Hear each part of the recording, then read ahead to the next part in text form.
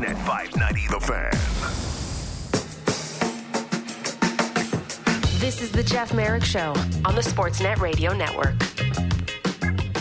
Okay, so one quick note here before we get to Jimmy Murphy. Shane Wright, his conditioning stint with Coachella Valley of the American Hockey League is over, so he's been recalled by the Seattle Kraken. Now, I'm still of the belief that Seattle is leaning very much in the direction of sending him to Team Canada at the upcoming World Juniors, which would mean that he would have the ability to play this week against the Montreal Canadiens and then would have to fly to Moncton on the 8th. Training camp begins on the 9th. I wonder if there's an outside chance they would want him to play against the Capitals. I don't think so. That's the other game this week for Seattle after the Montreal game. And I would have a hard time believing that, considering what we saw at the NHL draft, that Shane Wright wouldn't, A, want to, or B, be allowed to play in that game for the Seattle Kraken against the Montreal Canadiens. I know what's happening with Seattle and piling up wins now when you can. I just wonder about Seattle letting him play that Montreal game and then sending him off to the World Juniors. And then after that, it's jump ball. Don't know where he's going to end up. Does he go back to Seattle? Does he go back to junior? Does he get traded, et cetera, et cetera, et cetera? But for now, he's on his way back to Seattle to once again become a member of the Kraken. All right, from Seattle to Boston, and the Bruins are just ripping into this league like a hog into truffles, being led by their new coach, Jim Montgomery, who's amongst the top of a lot of people's ballots for Coach of the Year early. But Bruce Cassidy, former Boston Bruins coach, makes his return tonight to Beantown as his Vegas Golden Knights face off against the Boston Bruins. Jimmy Murphy's got a really nice piece on Cassidy at Boston Hockey Now, and he joins me now. Murph, how are you today? I'm great, Jeff. How you doing? I'm good, man. Give us some context here. Give us a sense of how big this is. The return of Bruce Cassidy. I know everyone's in love with Montgomery, and for good reason. The Boston Bruins are firing on all cylinders right now. But how big a story is the return of Bruce Cassidy now? I think it's pretty big. I mean, look, he spent a significant time here. He's here since he got hired in 2017 when he replaced Claude Julien in February of that year, and a lot of things happened. He took him to a Stanley Cup final, came within one game of winning it. I think it's huge for him, but I also think it's big for the team as well. Look, we're going to hear. We've heard tons of stories, and we'll continue to hear them of what might have happened with that team, and if he lost the room, and if he was too hard on some of the younger guys like a Jake DeBrusk or a Connor Clifton. And I've been told some of that's true, some of it isn't. But it was clear. I mean, from what they've done so far, it's clear that they needed a new voice, and that's just the way it goes in sports. And I was listening to you earlier, and I agree 100%. The same thing happened in Vegas. They need a new voice there, and you look around the league, this happens all the time. But I don't think anyone thought that it was going to be this much of an impact, that they would be where they are at 20-3 right now in the month of December, considering as well that Charlie McAvoy and Brad Marchand and even Matt Grzelcyk were out for extended periods of time to start the season. Yeah. So I think it's good. I'm interested to see the crowd's response. My gut is that they cheer him, but I'm very interested to see how they treat him when he's introduced, and I would imagine the Bruins are going to do some kind of tribute video as well. Do you think that Bruce Cassidy coaching had played any part in the decision of David Krejci to walk away last season, only to come back this season under a new coach? I don't. I really think that from by all accounts, and Krejci and I have a mutual friend, and by all accounts, he just really needed a break, and he really needed to get back to his roots. You've talked about it a bunch of times in this show, and I think we both know that the mental part of COVID, I know these guys are millionaires. I know nobody should be feeling sympathy for them. I get it that that's how fans look at it, but they're human beings. And the mental part took its toll on so many players, and it took its toll on him. I mean, he didn't see his immediate family for, I think from what I heard, almost 2 years. So it's something that he needed to do at that point in his life.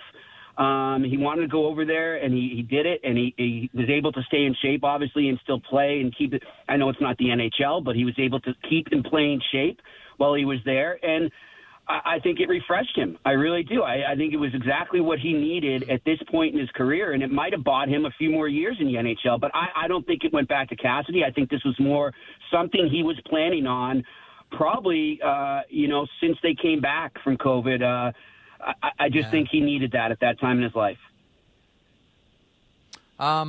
It'll be interesting here, and I want to get your thoughts on Bruce Cassidy when he was with the Boston Bruins. And, whenever I hear, like, we all remember that, like, that was a shocker when Claude Julien was fired and Bruce Cassidy was called up from Providence. I didn't like it because, I think Claude Julien's an excellent coach, but I was really happy about it because Bruce Cassidy got another shot at it. And Bruce Cassidy, as you all know, had already had one go-around in the NHL, and there was a belief that he was going to be a career minor league coach at that time, and that the NHL wasn't going to come calling again. And I like the fact that Cassidy got a second chance, and B, I really like the fact, listen, Jim Montgomery got a second chance too, so that's a history here in Boston. I really like the fact that when he got that chance, he really did something with it. That he really did something with this Boston Bruins team and helped cement that this guy is an NHL coach, and now he's on another NHL team, and it's a team that's around the top, both their division, the conference, the league, etc. But I can't help but thinking, like, there was that feeling around the league that, is Bruce Cassidy a good coach? Yes, but he's probably going to spend his life plying his trade in the American Hockey League. Do you have a thought on that one, if you can go back to the day that Julien was dismissed and Cassidy was brought up? Well, look, I'm with you. I didn't like when that happened. I hated how the Bruins did it. I don't know if you recall how they did it as the Patriots Super Bowl parade was going on, kind of under the shadow of that, so they can kind of – they're pretty good at trying to slip news dumps past us. But, it didn't go down well. It didn't sit well with a lot of people at the time, including myself. But it turned out to be the right move. And, look, I'll give Don Sweeney credit. He's 2 for 2 now, making these moves that don't sit well with the fan base and the media. They both turned out to be the right move. Bruce Cassidy, as you pointed out, Jim Montgomery. But as far as, Cassidy and whether he was ever going to get another shot, I remember having a conversation with him, actually, when he was a coach in Providence, and then he was up for a couple Bruins games, sitting in the press box. And I remember just talking to him about what went wrong in Washington and why he thought that happened and why he thought he hadn't received another shot at an NHL job yet.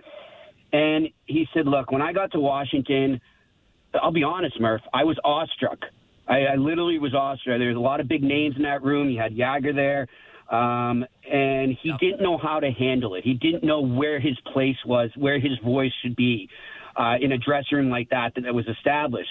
Well, now he comes into a dressing room with, the likes of Bergeron and Marchand and Chara. I'm probably forgetting some guys at the time. But he comes into another strong leadership core. But what he did, and he said this to me yesterday too again, it was he embraced it. He wanted to learn from them and really just kind of bounce ideas off them, use them as sort of that intermediary or that conduit to the players and really get a feel for what's going on there. And he said it helped him a ton, and it taught him that it's not just about winning and losing. In a big picture, if you really want to be a regular Stanley Cup contender and have a shot at the championship each season, you need to understand it's a process. You need to understand that there's so many little things that go into it, right? A dynamic of a dressing room. It's not just X's and O's. It's reading people. It's understanding the mood of a person. And it's more a mental thing when you're a coach, too. So I thought that was really interesting that he said that again yesterday and when he said it to me years back. But I really think that, he looks at that experience. He was shocked when he got fired here. For sure, and it hurt him. I know it did. He grew up a Bruins fan, and if you saw in that story that he's such a traditionalist, much like yourself. He really appreciates hockey history, specifically the Bruins history. Really embraced the original six tradition of the team, and it hurt him, and I think it still does. But I think that now versus when he got let go by Washington, he just has so much more experience and so much more of an understanding on how to coach. Maybe he needs to be a little nicer to the younger kids. I don't know, because it's a different league. We know that it's a different generation now and how to coach them. And he'll learn that more as he goes on here. But I think that's why he's doing so well in Vegas, is that he just really let himself be influenced by those leaders in Boston. How then has Jim Montgomery been able to do this? Like, first of all, I think we've forgotten just how good a coach Jim Montgomery is. And he's proving it right now with the Boston Bruins. And whether it was, as you mentioned off the top, the injuries, McAvoy, Marchand, Grzelcyk off the hop, and Boston Bruins, jumped right into this season full steam ahead. There was no, we just thought that, okay, the Boston Bruins are going to try to play 500, maybe try to keep their head above water, and then reinforcements are coming, and we'll see what the Boston Bruins end up with. Montgomery wasn't having any of it. So how is he able to do this? They looked right away. We started watching Boston beginning of the season. Okay, what's a Montgomery Bruins team going to look like? And they just looked like they were playing more free, more open. There was not as much of as strict an adherence to the defensive side of the puck. There was more of a creative flow to the game.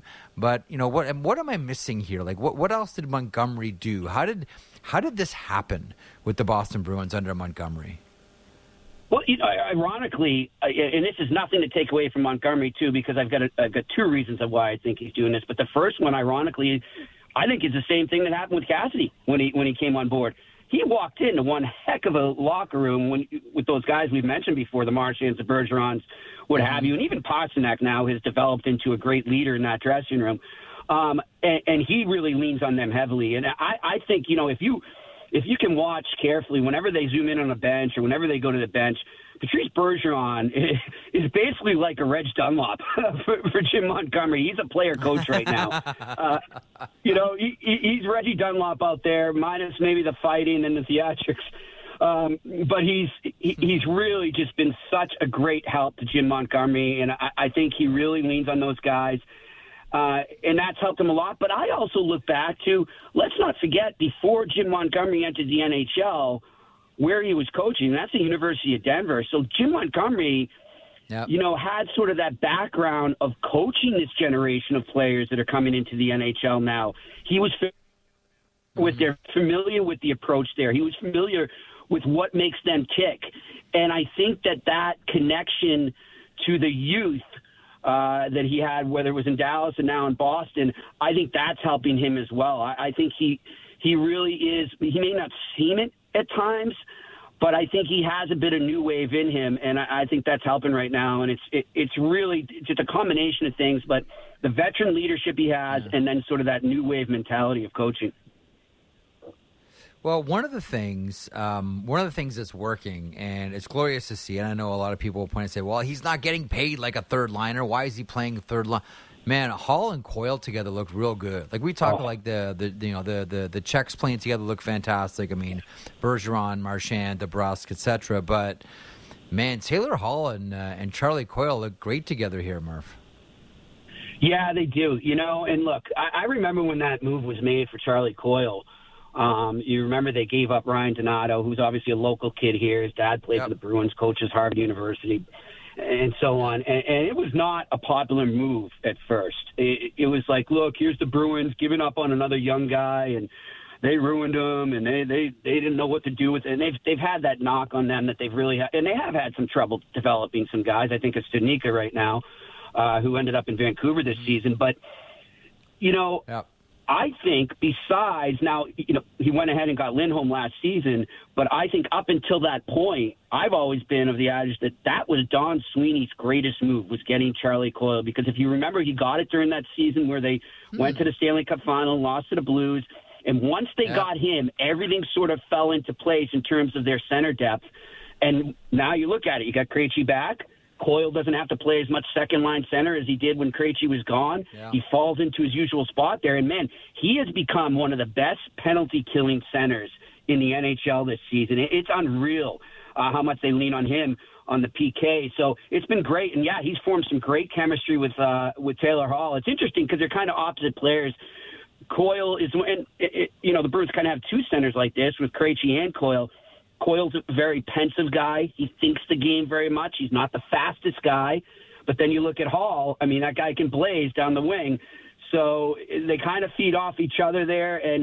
And Coyle said to us the other day, he's just looking to get out there and create space for Taylor Hall, whether it be in the corners or in front of the net, and he'll do the rest. So it's been a great combination for them. And look, I'm not going to forget Trent Frederick, who's really shown a lot of development this season and really gotten a lot of confidence game by game, and he had 2 goals the other night, and he's fit in really nicely on that third line there. So the Bruins on you, man. Some would argue even 4 deep, but they've got 3 good lines. And Jeff, we all look at the Stanley Cup champions of the last few years. They've always got a great, effective third line, and that's important. It's true. Okay, work with me here. Tim Thomas, Tuukka Rask, Linus Ullmark. Is he on his way to being in the same conversation as these two? What a season he's having.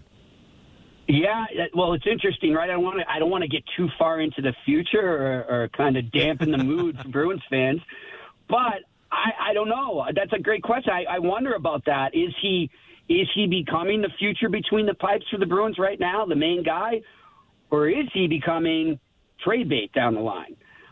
Because you got Jeremy Swayman right behind him, so it's a very interesting dynamic they have going on. It's not a bad problem to have.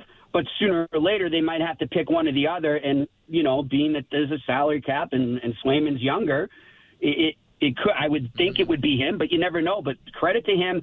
I'll tell you what, Jeff, I saw a story on him, and I was unaware of it, but they did a profile on him on Nesson. I think it was over the summer or right before the season started.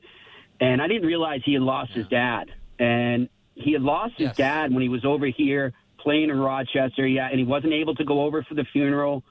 It really affected him, and just coming to Boston was a real fresh start for him. And he tried to learn. I'll tell you, Linus Ullmark, sometimes interviewing him, Jeff, I don't know if you've ever had the pleasure. He's a tough nut to crack sometimes. Yeah, he's a tough nut to crack, but it's because he thinks he wants to give you an answer. Sometimes he comes off as he's being standoffish with you, but he's not. He really wants to give you a well-thought-out answer, and it takes a little time to do that. But once he does, man, his answers make a lot of sense. And I really think that he has a better grasp on life in the game right now, and that's why he's doing well for the Bruins. Yeah, don't disagree. Both goaltenders there are excellent interviews. Murph, we're up against it. Thanks as always for stopping by, pal. Great piece at Boston Hockey. I appreciate it. Bruce Cassidy. The Knights Cassidy returns to Boston. It is the Vegas Golden Knights and the Boston Bruins tonight. Great job, Murph, as always. We are hitting a break. We're going to come back and talk to David Amber about a few things. You know what? He'll be good on the Marner thing, too. I know Elliot really didn't want to bite. Elliot didn't want to put his hand in the trap of... Does Marner have the record or a record? We'll see if Amber wants a bite on this one. Also, we'll talk about Rogers Monday Night Hockey this evening, the Caps and the Oilers. Plenty to get to. Hour 2's on the horizon. Keep it here. We're back in a moment.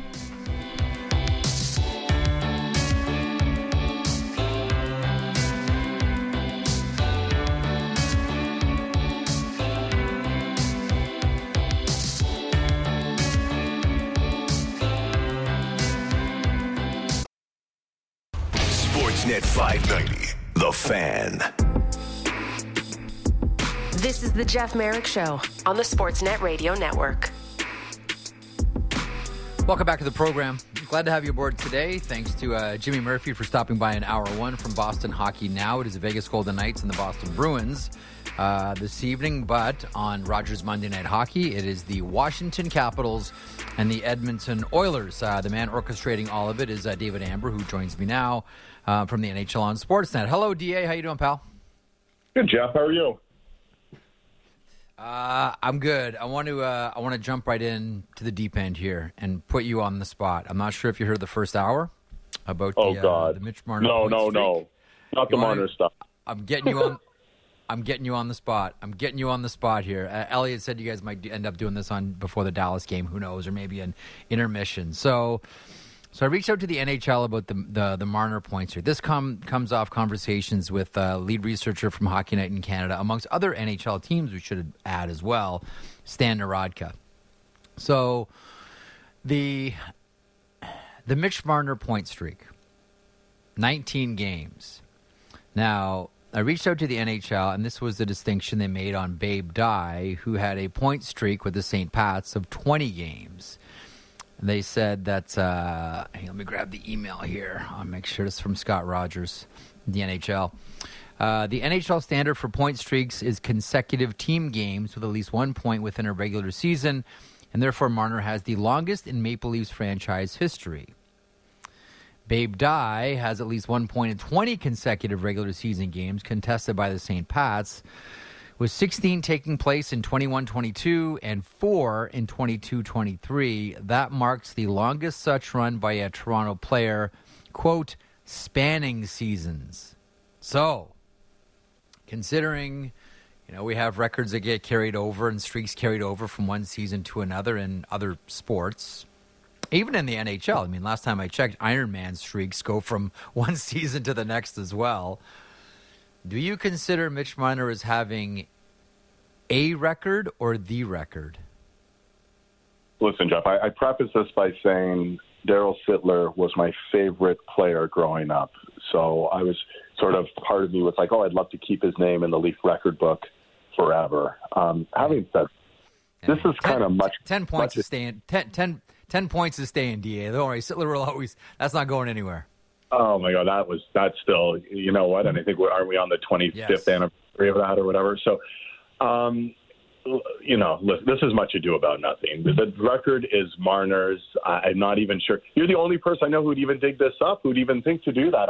I mean, I think undeniably it's Mitch Marner's record. It's 19 straight games in one season, and I think that's how it's good. The lens it will be viewed from, except on your show. You're the last man standing.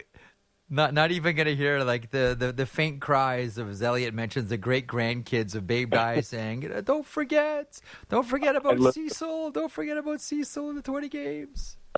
I listened to the first hour of the show, and I was like, oh, God, don't tell me he's going to – you said I'm going to ask Amber about this. I'm like, please don't ask me about this. I feel the same as you. I think it's legit. I think Mitch Marner's earned the record. And you know what? He could put it all to rest. So how far is he off Dye's record, the other record, if you want to put it that way? 20, is it? One. He's one. So, Babe Dye. So one to tie, 2 to win. Okay, so a point tomorrow, and it can just undeniably, without any type of controversy, we can say it. And again, 2 games, and then it's a legit. There's zero controversy. I don't think there's much controversy. I don't think Leaf Nation's thinking about it in those terms. I think we all have sort of moved on. Almost all of us. We've all moved on from a hockey player from 100 years ago. Shocking. Incredible. Okay, so I'm not going to get you to take the cheese in the trap on that one. Okay, what else can I get you on here? So tonight the Washington Capitals face off against the Edmonton Oilers. I don't know that there's any hot takes on this one other than, listen, dude, your show tonight's stacked with star power. Like, of all the possible topics with Washington, what's the one, or the Oilers for that matter, what's the one that has the most flypaper for you? Well, I know one thing surrounding this Washington team is where are they as a franchise, right? The oldest team in the league, I believe, 16 players, 30 plus, and they're incredibly banged up. It's too bad we're not seeing, Washington Capital team we would like to see. Orlov, obviously, Tom Wilson, Backstrom. It's just been a mash unit for the team, and now add Darcy Kemper, who left Saturday night's game, and Faravarti as well. So. It's just been one injury after another, but the grade 8, Alexander Ovechkin will be there. He's 101 goals behind Wayne Gretzky, so could be another kind of big, interesting, milestone-ish night. He could come within 100 of Gretzky with a goal tonight. But the bigger storyline maybe is on the Edmonton side of things, right? Like Stuart Skinner's expected to make another start. He's won his last 3 starts. That's been the big story in Edmonton, the goaltending. And that's sort of been the difficult storyline at Edmonton has been the goaltending, but the fun storyline has been McDavid and Draisaitl, and they're off to their best years collectively. They're accounting for 44% of the Oilers scoring this year. 2 players, 44% of the team's goals, and they're both coming off 4-point games. McDavid has scored in the last 4 games. Draisaitl has scored in the last 5 games. I mean, it's unbelievable what they've been able to do. And one thing we're going to work on tonight, not work on, but we're going to try and demonstrate tonight is why they've had such great success 2-on-1. It's got to be every defenseman's nightmare when you look up and there's 97 and coming in. I'm not sure what their success rate on 2-on-1s is, but it's got to be infinitely higher than pretty much any other tandem coming in on you. And, we have Keith Yandel, we have Cassidy, Campbell-Pascal, two, former defensemen who can certainly speak to, what that must be like in that circumstance, in that situation. So we're going to break that down a little bit. And here's something, and this falls outside the scope of Edmonton and Washington, but every week we do this one big question. And this is our one big question tonight, and I'm really excited to hear what the panel has to say about this, Anson Carter and the gang. If you were essentially going to start a team and you can't choose Makar, Matthews, or McDavid, what would who would you build your team around? I mean, that's a great question because I think there's just so many different ways you could look at it, whether it's goaltending, defense, center. Do you want an established player? Do you want a young player because of his age? So I can't wait to hear what they have to say. I have a few thoughts on that. I'm sure you have a lot of thoughts on that. I'm curious how many people would say Jason Robertson. Ooh, that's interesting. I mean, he's entering that conversation. He has been. I mean, right now, would he not be the MVP? He probably would be the MVP.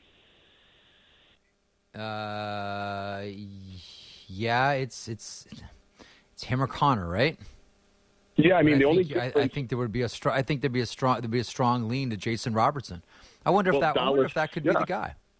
I mean, Dallas's team is doing far superior to Connor's team, and I think that has to be given consideration. And as talented as the group as he has around him, he doesn't have a Leon Draisaitl around him. And here's the thing: it's really almost unfortunate. Like Connor McDavid, I think we actually just view him through it. We view it through such a different lens because he's just so exceptional. We've come to sort of expect that from him, and maybe it diminishes how we should look. If I took Connor McDavid's name off his stat line and put someone else's name, we'd be like, oh, my God, that's your MVP. But when you see Connor McDavid, you sometimes go, well, he's the best pure, maybe skilled player we have ever seen in the NHL. So that's maybe not a surprise. So I don't know. I am interested, though, like, who would you start your team with? Like, because I think of guys like maybe an Owen Power, maybe a Connor Bedard, like, right? Like, maybe you want the 18-year-old Connor Bedard and just lock that down, and that's what I'm going to build my franchise around, even though he hasn't played a single NHL game. I don't know. That's interesting. Or do you go like that? That's an intriguing one. Do you go with one of the young netminders, like that secondary group that's behind the Shesterkins or the Sorokins, Jake Ottinger, the Vasilevskis? Do you start to? Well, that's where I was going to go with that. Do you look at someone like Jake Ottinger? Do you look at who else? I think you might look Florida's direction. I think you might look Philadelphia's direction. That's an interesting one. Do you go with? I mean, to be honest with you, I always default towards defensemen, and that's why one of my, might be an interesting name here. I'd be curious to see because you mentioned, Cassidy and Keith, both former defensemen. I wonder how many would say Rasmus Dahlin. Yeah, God, that hit he laid out. I heard you talked about it a little bit. Boy. On Nieto. I did. It was Cronwell-esque. And the person, when I ever think of Cronwell, though, is I start thinking of Mo Sider because he's wearing the same uniform. Yes. And the way he steps in on guys, and he loves the reverse, that the cold shoulder or whatever we were calling it last week on our show. Yep. Anson was walking us through it. But Dahlin is getting that presence as well. Dahlin, it's funny because there were two moments. I'm not sure if you had a chance to watch the game yesterday, but there were two moments. There were two moments in the game. There was the hit, clearly, against Matt Nieto, which is, just like, it's perfectly timed. Like, very few players can make that hit. But there was another moment where, he's about to get trucked. Like, big time. Like, he's in his zone. He's last man in his zone. And Timo Meier, who's a big, thick, strong dude, is coming at him and is about to waste him. And it's one quick little move, and Rasmus Dahlin is out of trouble. Like, maybe I'm sort of talking myself into Rasmus Dahlin here, David, as we go through this conversation, as maybe being the answer to your question, maybe a combination. I'll go back and forth on Jason Robertson or Rasmus Dahlin. Like, man, we always talk about athletes hitting their stride, and when you watch Dahlin now, whether it's piling up points, whether it's more physical, whether it's more comfortable in all situations, whether there's no pain. Like once upon a time, he sees sees someone like Timo Meier come charging in on him like that. I mean, you know what's going to happen, right, DA? He's going to just get the puck off his stick as fast as he can and probably make a bad play. But right now, the game looks so slow around him right now. Like, that's all great hockey players will tell you. The game slows down around them. Like, when you watch Dahlin now, are you not saying, man, everything must seem real slow all around him because he's so poised, he makes the right plays, there's no panic, there's no rush. It's like he's skating in a rocking chair, like going down the ice. Like, I think I'm talking myself into Rasmus Dahlin here, David, a little bit. Speaking of, number one over. Maybe Nico Hischier. Yeah. Maybe Nico Hischier is your guy, or Jack Hughes is your guy. Yeah. This is an interesting question. I like this one. I like this one a lot. You've made a really compelling case for Dahlin because the other thing to factor in, and I threw out Owen Power's name just because I think he's going to be this shutdown type defenseman. He might be like a Shea Weber type defenseman for the next 10 to 12 years. But he's just 20 years of age. He's just cutting his teeth, whereas Dahlin's just 22 years of age, and he's played 300 NHL games. So you have a bit of a known commodity, right? They always say, what does it take? What did they say, 150, 180 games before you know a defenseman? Yeah. I always, you know what, to be honest with you, I always secretly think that that's always just general managers buying themselves time. Because I kind of think that I kind of think you know what you have in a defense by the time they're 21. Like there's going to be like improvement. Like we get it, but I think you know what you have by the time you're 21. Would you agree or disagree on that one? Because I always wonder about you. Oh, we don't know about defensemen until they're 26. 26?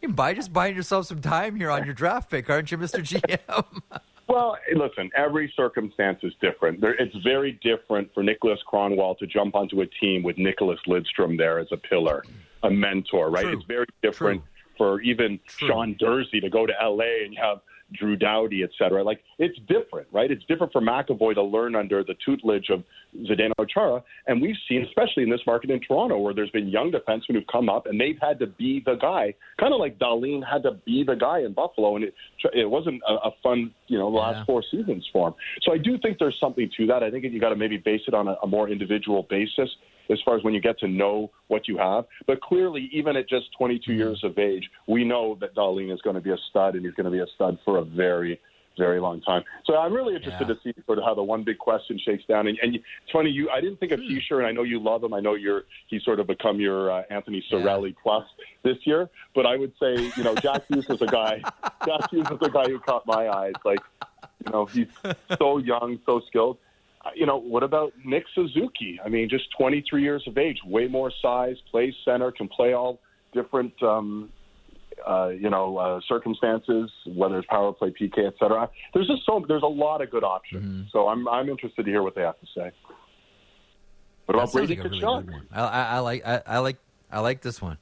Okay, let me ask you about, because I was making this point over the weekend. Like, you watched all of Keith Tkachuk's career. Did Brady Tkachuk not feel like Keith Tkachuk over the weekend? Whether it's the Gordie Howe hat trick on Friday, the center ice at Madison Square Garden spotlight fight with Trouba, Truck and Carlson, hey, welcome back to Ottawa, now a member of Sandra, like on Saturday, scores the power play goal. Like, did that not seem like a Keith Tkachuk weekend for Brady?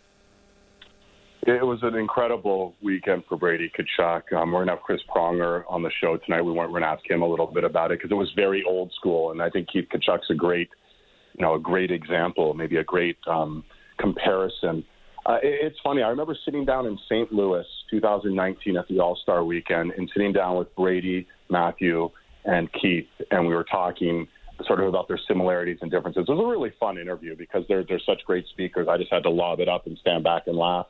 And, Brady was like, I'm the best scorer out of the three of us. And then his dad's like, yeah, call me when you get to 500, And I'm like, that's a big number, right? That is a big, big number for him to be saying that. But I think they all agreed that Matthew might be the most skilled of the three and Brady might be the toughest of the three. So it's going to be really interesting to see. They slapped the C on this young kid in Ottawa, and that could be a disaster for so many people. He's embraced it.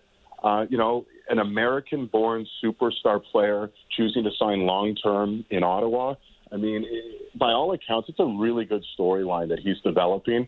And maybe, just maybe, that squaring off center ice, captain versus captain at MSG, follow that up, the overtime winner, and then another win.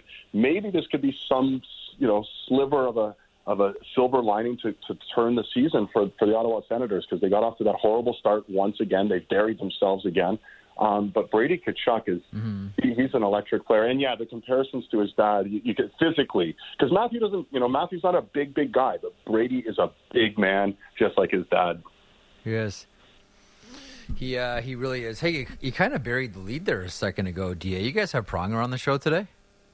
Well, he comes on every Monday. He does a segment for BetMGM.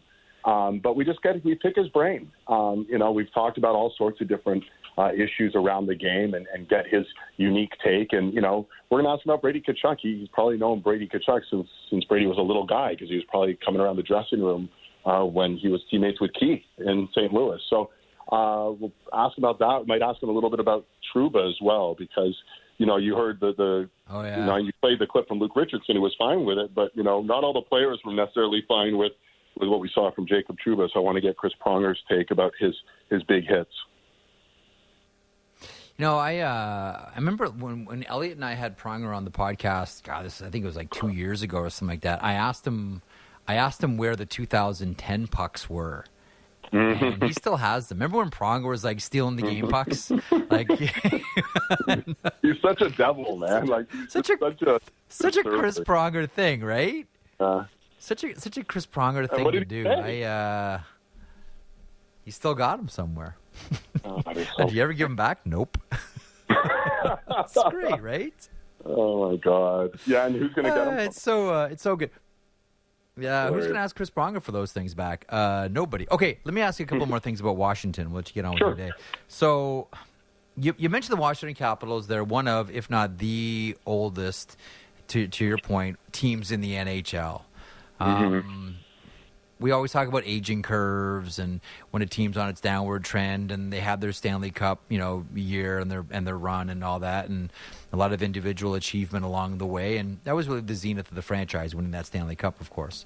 I don't know that this team is going to allow themselves to rebuild as long as Ovechkin is chasing Gretzky. Like, as long as Alexander Ovechkin is going for this record, they're still going to fill this team with quality players, call it, Band-Aid solutions, whatever. They're still going to fill this team with enough players around Ovechkin that they don't have to go through the awkwardness of a rebuild and breaking in new players as long as he's chasing Gretzky. Do you agree with that? I think that I think this is going to be like, if it's going to cost us prospects, so be it. If it's going to cost us picks, so be it. I think at a certain point here, not that the whole organization is going to revolve around getting him the record, but maybe at times it's going to feel that way. Do you agree with that? I definitely think that could play a role in some of the decision-making, from the executive level. They're not going to clean, it's not going to be Ovechkin skating around with 8 guys just called up from AHL because they've traded off, all their top players. That's not going to happen. Yeah. I also would say this. If healthy, if somehow they can get into the playoffs, and you look at that team, Darcy Kemper just come off the Stanley Cup, Tom Wilson, if Backstrom somehow can get back, he's skated a couple times in a non-contact jersey at practice, if he can somehow get back and this team can get in the playoffs, does any team want to face the Washington Capitals in the postseason? A healthy Washington Capitals team? I would say no. I would say that's not the ideal first-round matchup for most teams. So, I wouldn't say the window is completely shut on them being a competitive, cup contending team, but it's so hard to look at them in that vein, knowing the amount of injuries that they've suffered through right now. But as far as, I think as it draws closer to Ovechkin, eventually becoming the all-time NHL's goal scorer, that's going to become pretty much the primary focus. When we get into that last countdown of, 20, 25 goals, I could see the team like this is going to be the sole focus, and it's all going to be about Ovechkin and the pursuit, maybe more so than the team and its collective pursuit of a Stanley Cup. I can completely see that narrative playing out. Let me end on this one, because you mentioned this in regards to your conversation tonight with Chris Pronger. Jacob Trouba. You know, I maintain he stands out because few players do this anymore. You know, there's only a couple. There's one in Detroit, and at times various defensemen can time it right and can kind of catch you. But Jacob Trouba hits with consistency and hits violently. And although some people may disagree with me, he hits clean. He just hits hard. And I know Athanasiou did not like it. You mentioned Luke Richardson had no problem with it. How do you see Jacob Trouba? Is he just like, you know, we just don't have defensemen like that in the NHL anymore, and that's why Jacob Trouba of the Rangers stands out more than anybody else? Yeah, I think that you hit it on the head. I mean, how many years do you have to go back where there was 50 or 20 or 30 Jacob Troubas, right? I mean, there aren't that many play the game like that. You know, the Radko Gudises of the world and the Jacob Troubas of the world, they're few and far between. So you stand out, and you have all these skilled players. And, you know, I know you and Elliot talked about this last week, and Elliot, you know, on Saturday night you talked about it, or Elliot talked about it in the increased offense. You used to have fourth liners who were specifically there to police against big hits like that, and that was their purpose, right? I mean, you had the guys there in place. Yeah. If someone takes liberties and takes a run at one of our skilled players or has a big, heavy, even if it's legal hit, they're not going to do it again because they're going to see our guys. The NHL is different now. Most fourth lines are filled with guys who are smaller, skilled, and are providing some sort of, you know, they're going to be great forecheckers or whatever the case may be. It's a different makeup of the league. And so that's also become, as you said, the lack of expectation from the forwards. I think that's a huge part of it. I didn't have a problem with any of the hits that Trouba delivered. And to his credit, you know, he has to answer the bell, and he had to answer it 3 times in 2 games, right? To Chuck at center ice, Jonathan Toews, Drew Jarkera, who he had a history with. So he had to answer the bell, and he did. And I think he was actually trying to fire his team up, because if there's one question mark surrounding the league right now that I just keep scratching my head at, it's the New York Rangers. I pretty boldly was like, oh, yeah, and pretty confidently was like, I look at them as a Stanley Cup caliber team, and they're a mess right now. I have no idea what's going on there, and I think he's really trying to get some of that energy going at what's been just a horrible start for the Rangers. And it's funny that it caught the air of Athanasiou, but at the end of the day, keep your head up, right? I mean, I think that's the bottom line. Again, I think because there's so much of an accent on skill and speed that we've forgotten that this is a very violent game and can be a very violent game. And we'll close on this one. Speaking of which, I don't know who's going to do it. I don't know who's going to be the guy. And maybe it's not a player. Maybe it's a goaltender. And if it is, I know where you're going. My money's on Peter Kochetkov of the Carolina Hurricanes to do it. And that is to fight Jordan Binnington, because he's wanted one of these for years now. No one's obliged. We saw last week with Jordan Staal, Jason Zucker. We saw on Saturday in the game against the Pittsburgh Penguins. You know, Craig Berube said, you know, he's not a fan. He needs to not worry about the antics and just stop pucks. Do you have a goaltender in mind who may oblige and finally throw down with Jordan Binnington? And what do you think of the Binnington show right now with the St. Louis Blues? I think there would be a long line of willing combatants. I think, hey, listen, Jordan Binnington, good goaltender. He has a Stanley Cup ring and all, but the antics, the theatrics, it's very different in my opinion. And I didn't play the game at this level, but in my opinion, a guy's running through your crease, you defend your space, you defend your crease. That's very, very different than you're behind the net and you're throwing gloves in people's face, you're throwing cold shoulders on guys, and you're chirping a lot, and you're banging into goalies on the cross ice, go to your bench. I don't get it if that's just how he works himself up. I personally kind of, I don't get it, and I kind of do hope someone calls their shot. It's funny that you picked out a goalie to go toe-to-toe with him. I'm sure there'd be a long line. Yeah, he's the guy. Kochetkov, who I still have trouble saying his name. That would be an interesting one. I mean, Nazem Kadri, I'm sure, would love to be in that line with him, too. I don't know. I think it's, I think Berube said it best, leave the scraps they've got a big, strong team in St. Louis. They don't need, their goalie to be playing that role for them, and just focus on what you need to focus on, and that's stopping the puck. Listen, St. Louis has lost 10 games this year by 3 or more goals. Think about that for a second. That's not all goaltending. I'm not putting this all on Binnington. I'm just making a point. They've got some issues right now. They don't need a distraction that is, their goalie trying to, start a battle royal every game. They need wins. They need points. Yeah. That Central is competitive. All right, looking forward to tonight as always. Yourself, Anson Carter, Keith Yandel, Cassie Campbell-Pascal. It is Rogers Monday Night Hockey. 8 o'clock is the pregame. That's Eastern. Puck drops just after 8:30. DA, always a pleasure, man. You be well. Yeah, thanks so much. It's going to be a lot of fun tonight. I appreciate it, Jeff. We'll talk soon. All right, take care. There he is, the great David Amber, host of Rogers Monday Night Hockey. This evening, it is the Washington Capitals facing off against the Edmonton Oilers. So no shortage of stars tonight around Sportsnet when it comes to hockey. All right, we're going to hit a break, and a few things I want to get to after we come back. Matty Marchese is going to stop by. We should probably talk a little bit, if not a lot, about Patrick Kane. Who reached career point number 1,200 as a member of the Blackhawks over the weekend. Like, he's still a ways away from Stan Mikita, but the question becomes, even though he is a ways away from Stan Mikita and specifically his 268 points, the fact that he could get that in his career, does that keep him in Chicago? Or is it Pat Kane's going somewhere else or bust?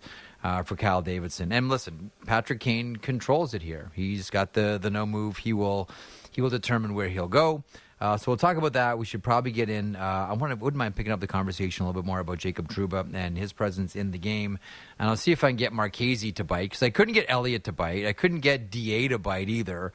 We'll see if Marchese bites on the Babe Dive versus Mitch Marner. Yes, we're going back 100 years on the program, folks. Debate about who really has the consecutive point streak in Toronto hockey history. One's a Maple Leaf, one was a St. Pat's. That debate, as much as I'm trying to make it a debate here, rages on in moments as the Merrick Show continues across the Sportsnet Radio Network, simulcast on Sportsnet 360. Back in a moment. Sportsnet 590, The Fan. This is the Jeff Merrick Show on the Sportsnet Radio Network. Well, welcome back to the program. Here Monday to Friday, starting at noon Eastern. Glad to have you aboard, whether you are listening across the Sportsnet Radio Network or watching on Sportsnet Now or Sportsnet 360. Thank you so much for sharing your eyeballs and your ears. Matt Marchese, our producer, jumping aboard from Beaton, Ontario. How you doing today, Matty? I'm wonderful, Jeff. I'm wonderful. I'm thinking about how's everything in how's everything in Rutherford country? Not as bad as it is in Vancouver. It's pretty hot there. Yeah, it's pretty good there. No, it's wonderful. We actually have the Beaton Santa Claus parade on Saturday, so the whole town is definitely looking forward to this big event. We had that here in Stouffville on Saturday evening, and the whole town shut down. I know it. Listen, I'm in a small town too, but I know what it's like. I'm not in the big city anymore. Me and the family moved out 10 years ago now, just a little bit northeast. So I get it. Anyway, hang on. I want you to weigh in on something here, because Amber wouldn't do it. Fried said he'll bring it up on TV tomorrow. We'll see. Where do you fall into the argument of the consecutive point streak? Now, when you go from season to season, from 21 to 22, 22, 23, Babe Dye went 20 consecutive games, registering a point. 16 in 21, 22, and 4 in 22, 23. Mitch Marner this year has gone 19 consecutive games, all in season. Do you respect the difference between crossing seasons and in season, or do you say, no, man, all you can do is play the games they present you? And Babe Dye played 20 games in a row and got 20 points. Where do you fall on that one? All right. So as much as I would like to call you crazy, because you know that I do enjoy that, I actually think that you're I actually think you're right here, Jeff. I think that is the streak, and the reason is 20 games is 20 games. Why? Like, it may actually have been more difficult. Maybe I should watch what I'm saying here. It might have actually have been more difficult to carry over the streak into the following year. Like, there is momentum is something. It's not nothing, but it is something. Yes, Mitch Marner's playing in an era where the game is the players are a lot better, and I understand that. But I just don't understand how that streak is just. It essentially doesn't matter because it's not recognized as the actual streak. I think it's factually incorrect that they have it that way. I think that the streak should actually be 20. So the NHL only recognizes consecutive point streaks in season. Obviously, they recognize things like the Iron Man going from one season to another because, you can't have an Iron Man if everybody resets every year. So I understand that. Now, Babe died. Mitch Marner did climb over Babe died. That's when he was at 16. Like the minute that Mitch Marner went 17 games, he climbed over Babe die. But the point is, Babe Dye's season ended, and then he just continued, and for the first 4 games of the following season, got points in those first 4. So I don't know. Like I think we're kind of splitting hairs a little bit here, because to the NHL, like their point streak standard, and you may just say that's arbitrary. Their point streak has to be within season. Now, I understand. Here's why I understand why. If you don't do it based on in season for a team, what happens if, I mentioned Babe Dye in 1926 was made available by the St. Pats and he ended up going to Chicago? What if he has that 16 games in the one season, gets traded to Chicago, and then has 4 the following season? It no longer becomes a record for that team. Like the minute you get moved, it gets washed out as far as being a record for that team. Yeah, I'm fine so with that. So that I understand. But in this very specific case, Babe Dye didn't get moved and was still a member of the then called St. Pat's. I think the record should stand as 20. Okay, so everyone who is associated with Mitch Marner's representation group, so everybody from Darren Ferris to the Marner family, heap all of your venom on Matt Marchese in Beaton, Ontario. Oh, I see what you were doing there. That's where all the anger should go. Here, let me pass the buck on to you, Matt Marchese. Send all your heat to Matt Marchese. I don't disagree with you. Now, see, I think it would be tremendous if Marner went 2 more games and put up points in each, just to end it all together. Yep, I agree. And he might.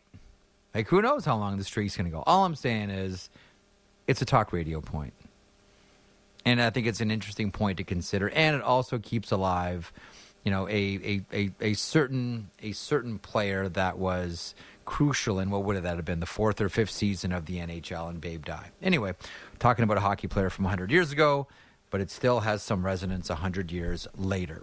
What's on your mind today, Matty? I actually did want to weigh in on the Trouba thing, just because. Okay, go for it. I watch, like, the one thing about Jacob Trouba, if he was a dirty player, then I think that there should be a call for, hey, Jacob Trouba, you shouldn't be doing that because you're a dirty hockey player. But generally speaking, his hits are clean. And I don't think that you should be punished for being stronger or a better hitter, stronger hitter than somebody else. I mean, I think I don't want to sound like old man yelling at cloud, but I do hate that at some points we forget that, there's still contact in this game. You're still allowed to make a big body check. And I also hate the fact that if there's a clean body check, that you already have to have your hands up ready to fight somebody. I hate that about the game. Like, if it's a dirty hit, absolutely go after the guy and do what you got to do. But on clean hits, the fact that you have to answer the bell all the time, like, it makes my brain hurt, Jeff. It makes your brain hurt, but your heart understands it. I do, because I'm like you. Like, I look at that and I say, well, that's stupid. I remember talking to, I think it was Brad May I was having this conversation with about this, and I asked him and I said, well, why does it draw the automatic response? And he said, well, one, it's to protect our players because even though it's legal, we don't want that to happen to our guys, and anything you can do to dissuade someone from hitting our teammates, we're going to do it. And then he said something that's always stuck with me. He said, hockey's a game of momentum, and a big check can swing momentum. So at that moment, if you start a fight, the whistle blows and you stop the momentum. He said it's done as much tactically as anything else. That at that moment, you're killing all the energy a team can get from that big hit. We're having a fight and we're stopping this game right now. We're not letting you gather any momentum. That one's always stuck with me because I'm with you. Yeah. Like you see a big hit and all of a sudden, okay, who's coming, right? And this has been going on forever in the NHL. Like think about, okay, I'm trying to think of a good one here.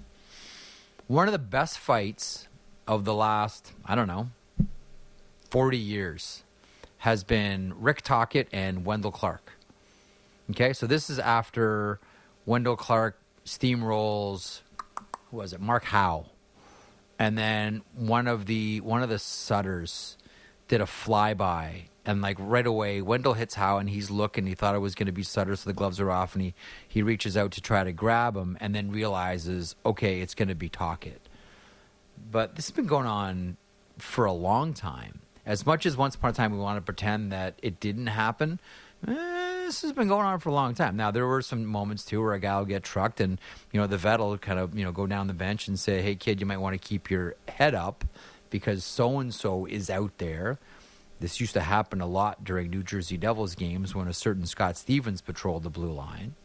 But I'll go back to the original point that I was making off the top of the show. Jacob Trouba stands out because there are so few players that play that way. And I think that the best hitters you're going to see now, outside of the Trubas, are, and we should throw into this conversation too, is Braden McNabb, because there's another one that really damages with his hits and isn't shy. But we're almost at a point now where, and we saw this with Cale Makar previously, who's laid out some doozies, and we saw it yesterday in the Buffalo-San Jose game with Rasmus Dahlin. It's almost to the point where now hitting is so tricky, and if you miss, you take yourself out of the play, so generally players stay away from it. This is going to maybe just turn into the domain of whoever the best skaters are that aren't shy, they're probably going to make your best hitters. Like, you could make the case that maybe they may not be as violent as some of the other body checks, certainly not as violent as the McNabb hits or the Tom Wilson hits or the Jacob Trouba hits. But Cale Makar hits like a freight train.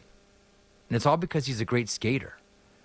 And he can do it and come away with the puck. Like, the thing about Cale Makar hits is they are what we're supposed to define body checks as. Now, let me clarify myself. There's a big difference between body checking and hitting. Hitting is just hitting. You've hit someone. And under hits, the statisticians, you hit someone, as long as there's not a penalty, you get a little check mark. You've hit someone, so you get credit for one hit, regardless of what happens to the puck. Okay? So, like, Casey Cizikas can come screaming in on Travis Konechny, who's got the puck by the boards. Konechny sees him coming, passes the puck back to Provorov. Cizikas hits Konechny, even though the puck has gone back to the Flyers defenseman, hits him, and he still gets credit for a hit. But a lot of people that follow the classic definitions of these things will tell you that's not a hit. That's not a hit. That should show up nowhere. Because somewhere along the way, body checking turned into hitting. Hitting is a tactic, body checking is a stat. And what a body check is physical contact that causes a turnover or a change of possession. In the Cizikas-Konechny example that I just gave you, there's contact, yes, but the second part doesn't happen, and that is change of possession. And that's the thing about Makar, if you look at Cale Makar's hits, we spend so much time talking about his skating and his points and offense, et cetera, he's a really great body checker because, A, he hits like a truck because he's fast enough and he gets his body into great position because he's a great skater, but B, he comes out with possession of the puck. It's one thing to be able to hit. It's another thing to be able to body check. And the real great ones aren't just the ones that lay the thunderous body checks, but they're the ones that lay the thunderous body checks and the puck changes possession. Right now, we just go, wow, that guy got 300 hits. He's a killer. How many actual body checks were in there where the puck changed possession? I would argue not as many as you think. What do you think of that one, Maddie? No, I think that's probably correct. And just in general, we don't see a lot of hits. I mean, in the playoffs, we see them more. We don't. And yeah, and I think what you said about Trouba was very accurate in that there are not very many that hit like Jacob Trouba does. So it is more evident when somebody does it, or it is a bigger deal when somebody does it. I also think that the reason why I probably get so perturbed about the hit or the fight after the clean hit is because there's just less fighting in the game. So I think it's more noticeable when it does in fact happen.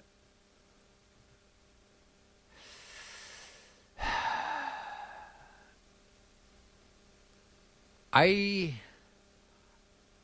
always wondered about, like I've always wondered about the automatic fight. And to me, it comes back to what we love sports about. To me, sports is about the argument that your head has with your heart. And to your point, like, I don't like it because I don't understand. It doesn't make any sense. No, it doesn't make any sense. But I don't know that sports is supposed to make sense, if that makes any sense.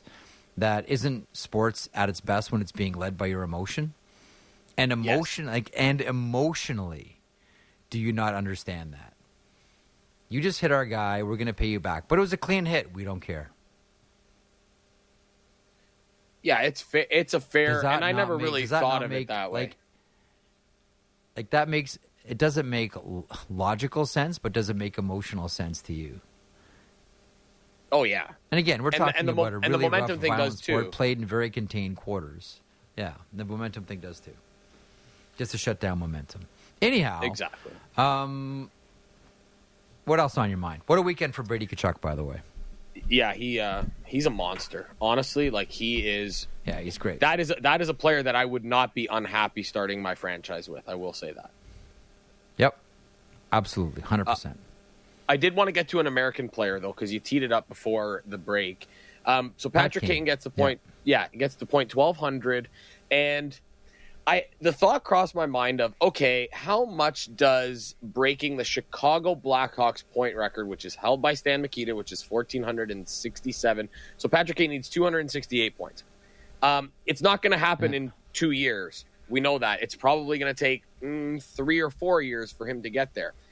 I don't know what legacy with one franchise means for athletes anymore in general. I don't know. I can't say that I know what it means for Patrick Kane. But I do wonder, because Patrick Kane has the Stanley Cups already, if that is something that he looks at as something that is very important in his career. If Patrick Kane had no Stanley Cups, I would say absolutely he wants to get traded to a contender. He wants to win a cup. But he's won Stanley Cups. I do wonder if he just says, you know what? I think I want to stick around here and try and break this record. Because that also talks to longevity of a career, but longevity in one city, which we really don't see a whole heck of a lot of anymore.